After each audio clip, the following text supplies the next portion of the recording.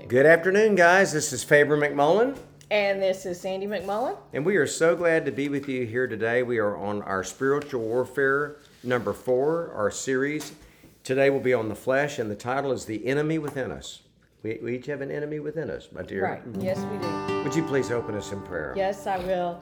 Jesus, thank you for this beautiful day. Thank you for your love that you pour out on us. Thank you for telling us in your word how you want us to walk every day and how we can be victorious in this Christian life and how we can come closer to you and become more and more like you as we grow older in our Christian faith and mature. And Lord, I pray you bless this lesson today, help all the hearers, and help us as we speak. In your name we pray. Amen.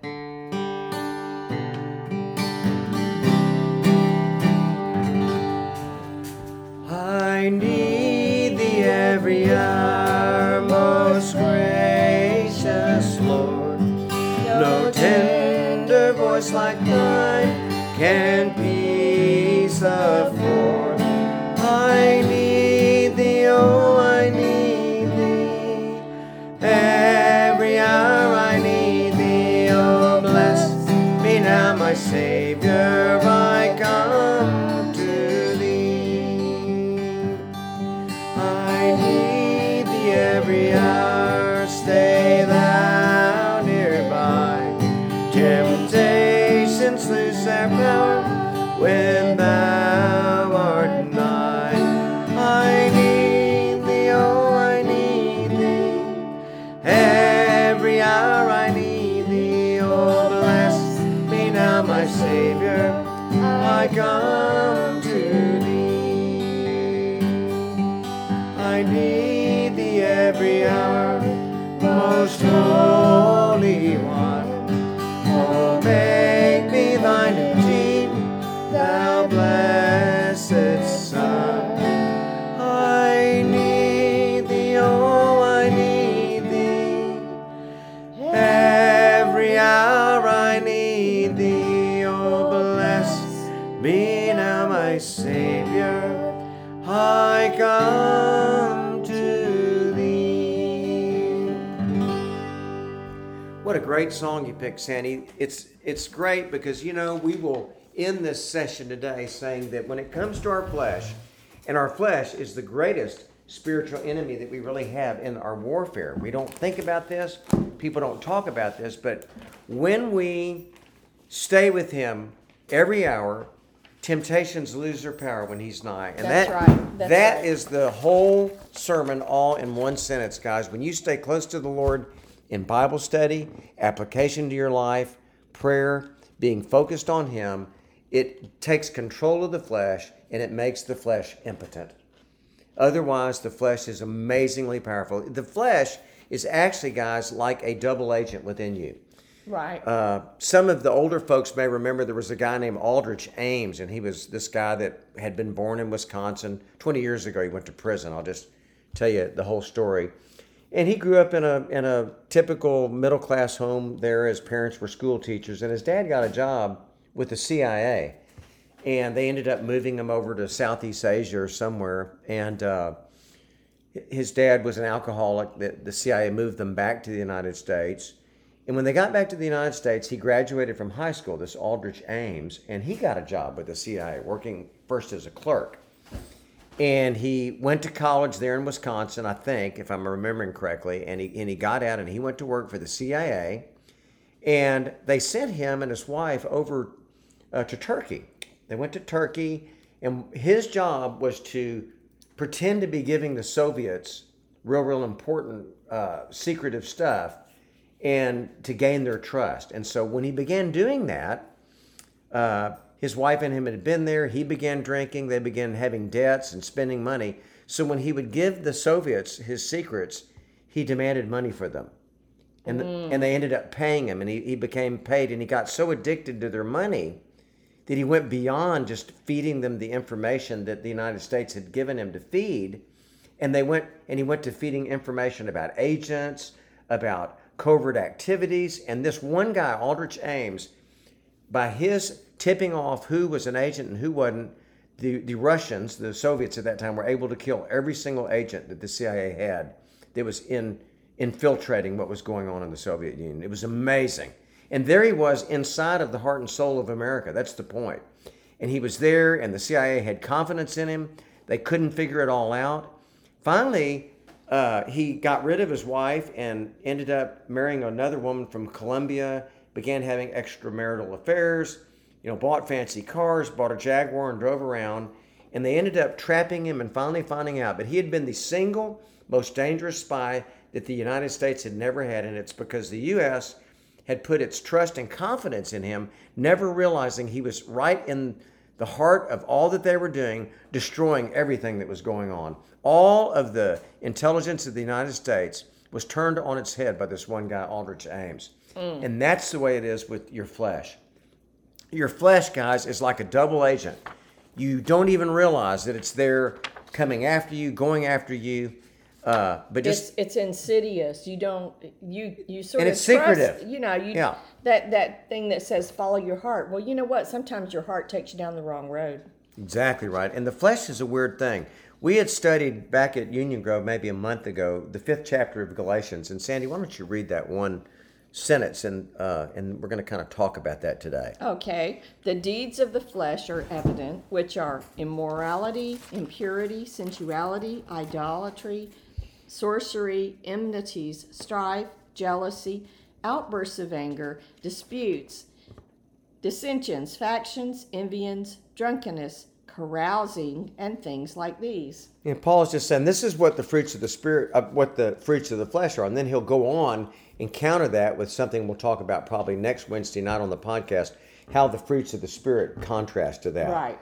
And, the struggle with the flesh begins, we see it in Genesis 4, and it's when we see two brothers, Cain and Abel. And I was trying to remember, wasn't Cain the older one? Yes. So Cain and Abel, for those who don't know the story, were these brothers, and at some point Cain became envious of his younger brother.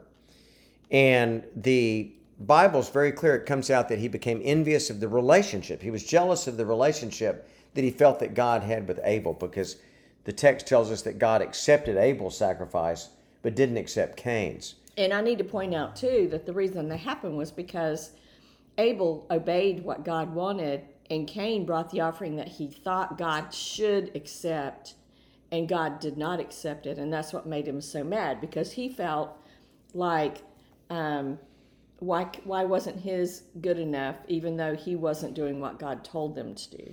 And so the way at the end of the story is that Cain gets so jealous of Abel, he takes a rock or a club or something and hits him in the head and kills him. And it's really the first murder that we have on the earth. And it was the flesh that was in Cain that did that. And so that's the first time we see the horrible things that the flesh is capable of. So we have this flesh within us. And so what we really need to talk about today is, what is the flesh, okay? Because the flesh is confusing.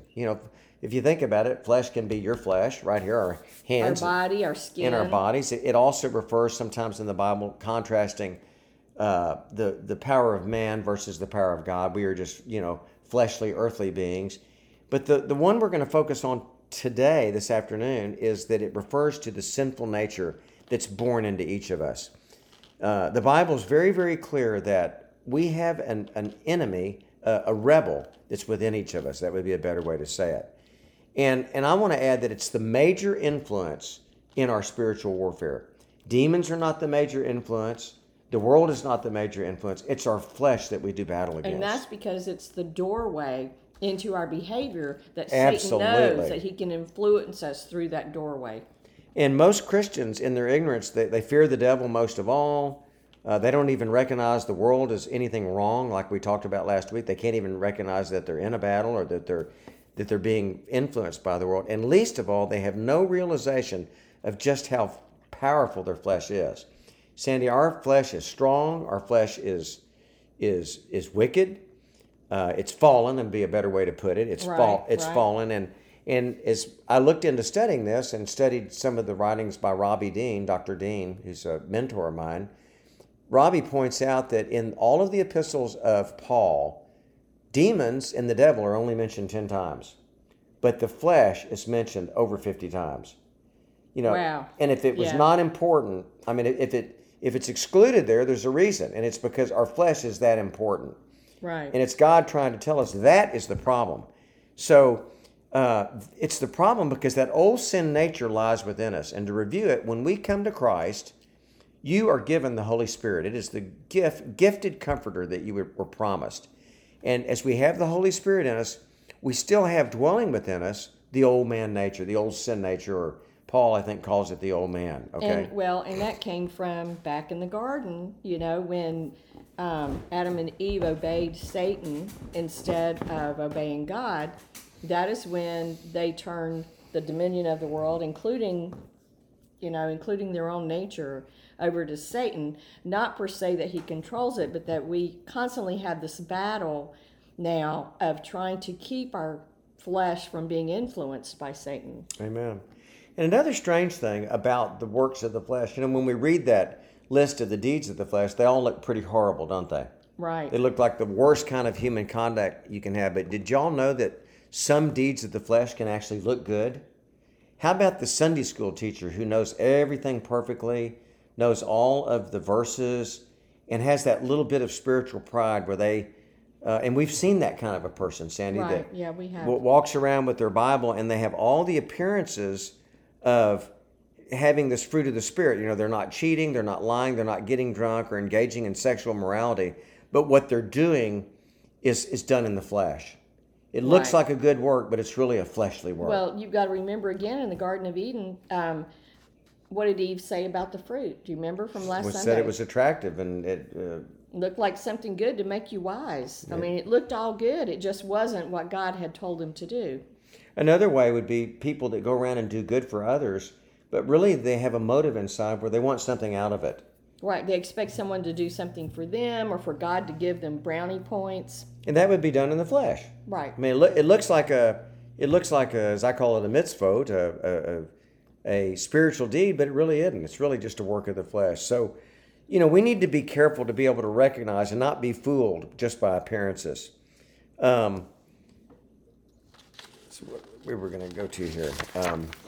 But the cool thing about this whole thing today is that there is hope. We don't have this hopelessness of being indwelled by this flesh that is going to make us give up. Paul said at one point, some of y'all, I said, might be thinking, well, I might as well give up. There's no hope against any kind of a fleshly double agent that resides in me. And Paul says that when he says this to us. Okay, Paul says in Romans 7:21 through 25, I find then the principle that evil is present in me, the one who wants to do good. Paul wanted to do good, but he found that he still had evil inside of him. For I joyfully concur with the law of God in the inner man, but I see a different law in the members of my body, waging war against the law of my mind and making me a prisoner of the law of sin, which is in my members. Isn't that amazing the way he describes the way we feel in our flesh? Yeah, it's a little bit difficult to get your mind around, but it's exactly what we're saying here about the flesh warring within us. Paul is saying there, I agree with God, I concur with God, I know this law of God, but I find that my flesh here, my members are warring against that. Yeah, you still have that double agent inside you. Wretched man that I am, who will set me free from this body of death? Thanks be to God through Jesus Christ our Lord. So then, on the one hand, I myself with my mind am serving the law of God, but on the other, with my flesh, the law of sin. And so he's talking about the struggle that he has. He has to get his mind to be or his heart or his soul, his spirit, to control his flesh and keep him from going into these things that his flesh is trying to lead him into. I've had times in my life when I've been in great spiritual battle with myself, with my own flesh. Exactly. And I found a verse, I believe it was another pastor here in town that shared this with me one day. We were talking, and it was the fact that we can literally take every thought captive to the obedience of Christ. Your thoughts may be crazy and wild and wrong, but the Bible tells us, Scripture tells us that those thoughts can be taken captive, kind of just like they can be arrested, have handcuffs put on them, and be subjected to the obedience of Christ. If you'll read 2 Corinthians 10:3-5 for us. Okay. For though we walk in the flesh, we do not war according to the flesh. For the weapons of our warfare are not of the flesh, but divinely powerful for the destruction of fortresses.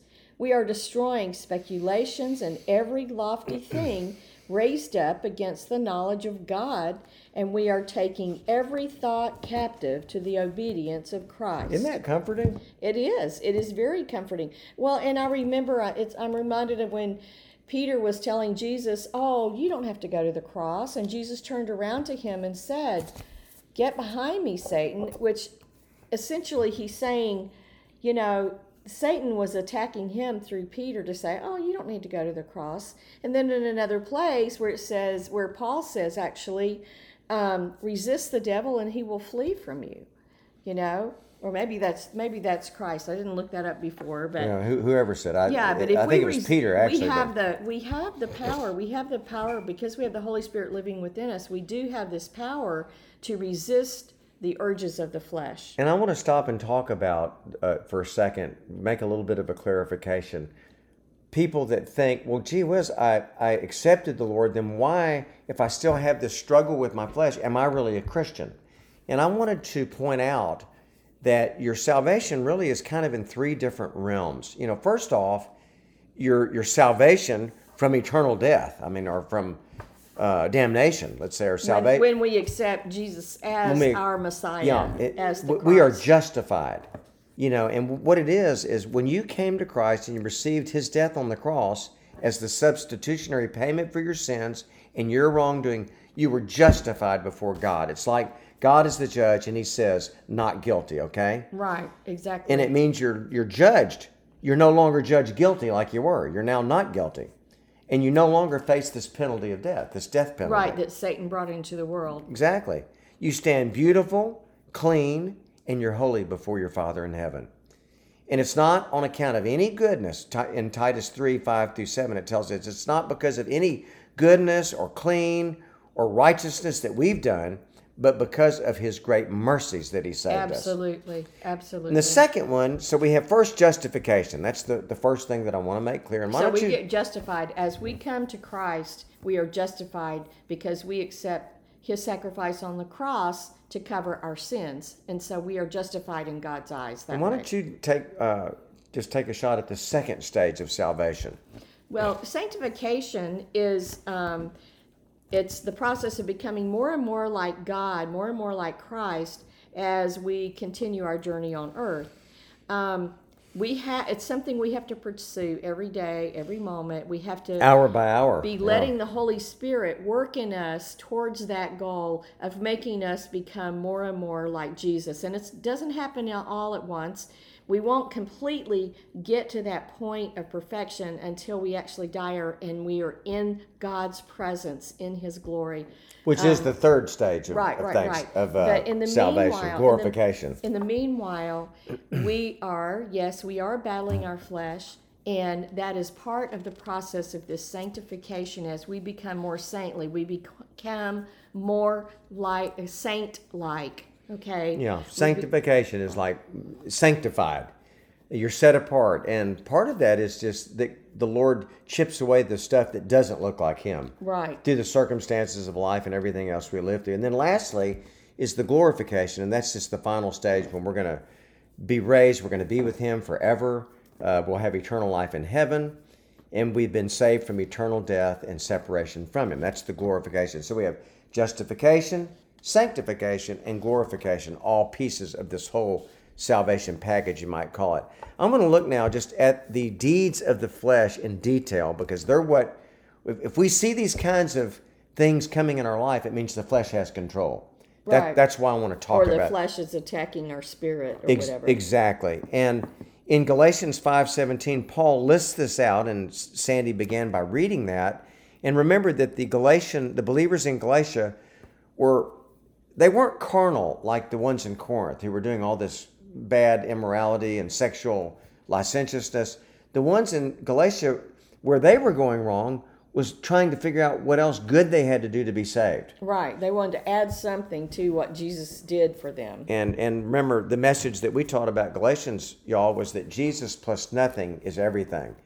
And so Paul goes ahead and he describes to them what the deeds of the flesh look like. And I want to point out that scholars divide these into 4 parts. First off is sensual sin. Do you want to talk about sensual sin? Just read the little thing. Okay. Sensual sin is immorality based on this Greek word, Porneia. Porneia. It's where we get And the word that is, pornography from. right. Any sexual activity outside of marriage, including homosexuality, premarital sex, marital unfaithfulness, and I will add, participating in pornography in whatever form.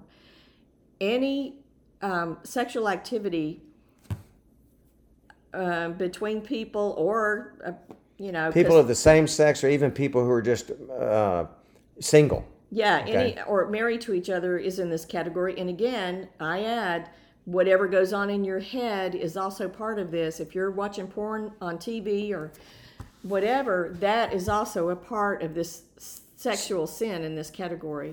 Sensuality includes any sexual activity. Not necessarily. Yeah.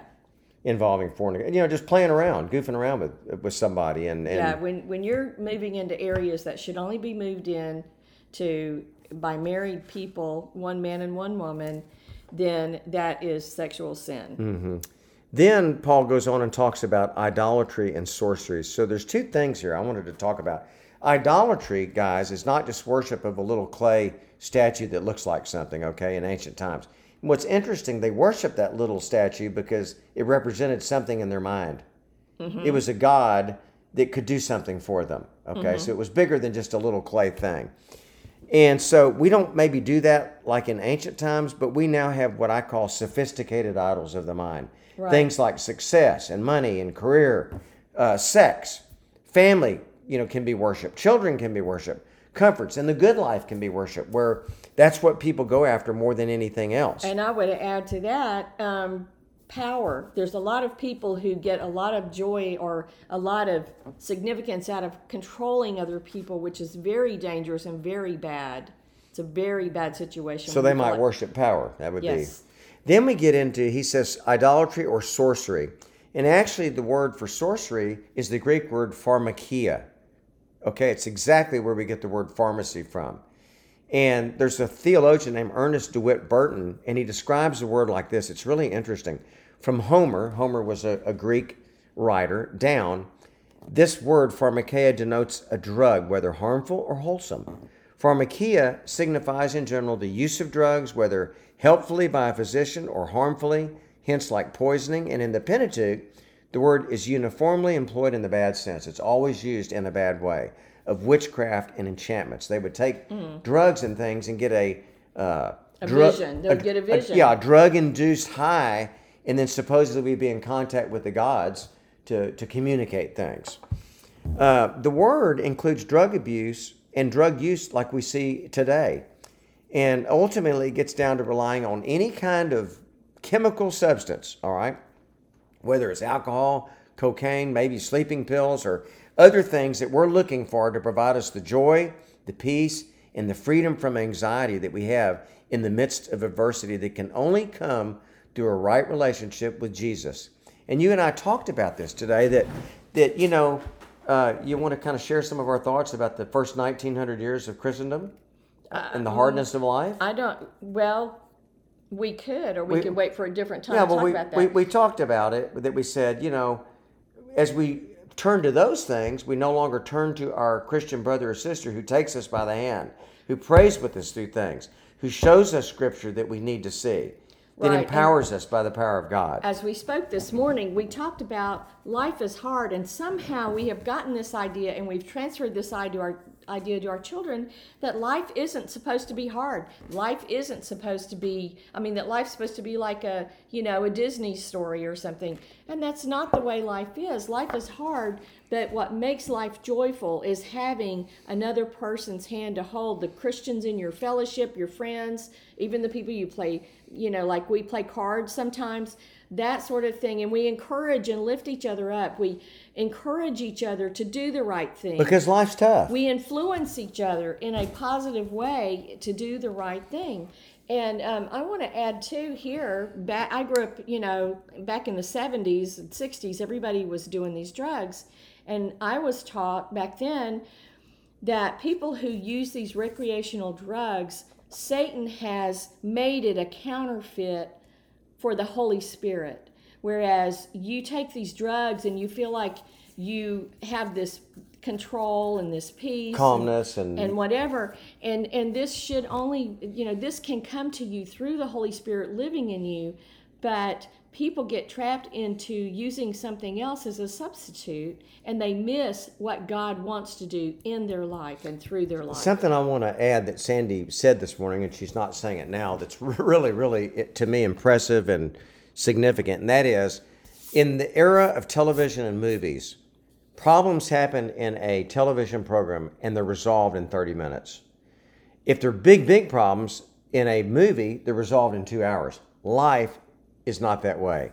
Problems don't get resolved in 30 minutes. They don't get resolved in 2 hours. And that's part of this falsehood that the world has stuck into the minds of our young people and even older people, thinking, why do I have problems? I'm a Christian. I shouldn't have any problems.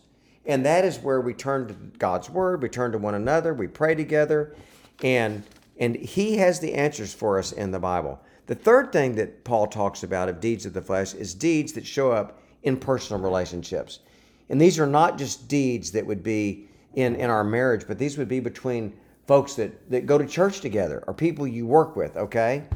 These include enmities, strife, jealousy, outbursts of anger, disputes, dissensions, factions, and envying. Whenever we work in this area, when there's any kind of a fleshly work in this area, disruption and fragmentation occurs. What does that mean? What is fragmentation? It means that relationships fall apart. You get into these things and a marriage falls apart, a friendship falls apart, abuses happen, because these are the kind of things that tear relationships apart. Enmity, strife, jealousy, anger outbursts, disputes, dissensions, and factions, and envying. And we're going to talk about those now in detail about what they mean. Why don't you talk about enmity? Well, enmity is the attitude of hostility and antagonism towards others. And I would say that is going around with a chip on your shoulder, looking for trouble. You're looking for someone to offend you. And that happens a lot. And we need to, instead of looking for somebody to offend us, we need to look at how we can overlook an offense. That is the opposite of enmity. How about strife? And strife is the result of enmity, because you decide that you're going to be hostile towards someone because they have infringed on your rights or whatever. It is stirring up when it has no real positive effect. You stir things up just for trouble, and everybody knows that person that will come in and just stir up trouble just for no reason, just because they enjoy the power. They're divisive and they create dissension. Right, and jealousy is born in insecurity in your own relationships with others. You feel like people don't love you, or you feel like you don't measure up, and so then you think, well, I wish I had. Or they love someone more than they love me. Yeah, or something. It's when you're threatened, when those you love care about others instead of about you. But I also think it has to It'd be like if I, as Sandy's husband, would get upset if she's spending time with her ladies there, loving on them and taking care of them. I shouldn't. That's her ministry. Right. And then outbursts of anger are uncontrolled emotions. You've had enough, your emotions take over, and you throw a tantrum. You feel like you deserve the right to be mad and to make everybody know exactly how you feel. But I will tell you this, anytime you decide not to be mad, the next day you don't ever say, boy, I sure wish I had gotten mad yesterday. Boy, I wish I'd have been angry. How many times do we say, oh, I wish I would have kept my mouth shut? We never say, I wish that I had gotten angry yesterday. The fourth category that Paul talks about in the deeds of the flesh is based on a self-assertive personality, self-serving, self-seeking, all about self, talking about yourself, centering everything on yourself, wondering everything about yourself. And these are the kind of things that are disruptive and create dissensions and disputes. And it tears churches apart, it tears families apart, it tears marriages apart. It's just horrible. And these things, from such a hard attitude of this self-assertiveness and self-servingness and self-seeking, those are the kind of people that dispute anything for the purpose of just disagreeing about it. I remember in my early days when I got ordained, we had a deacon, and I think he was being funny, but if we would have something that we voted on, I'm not going to say his name, but you would know him. Right, I know exactly who you're talking about. And he would just say, well, I dissent.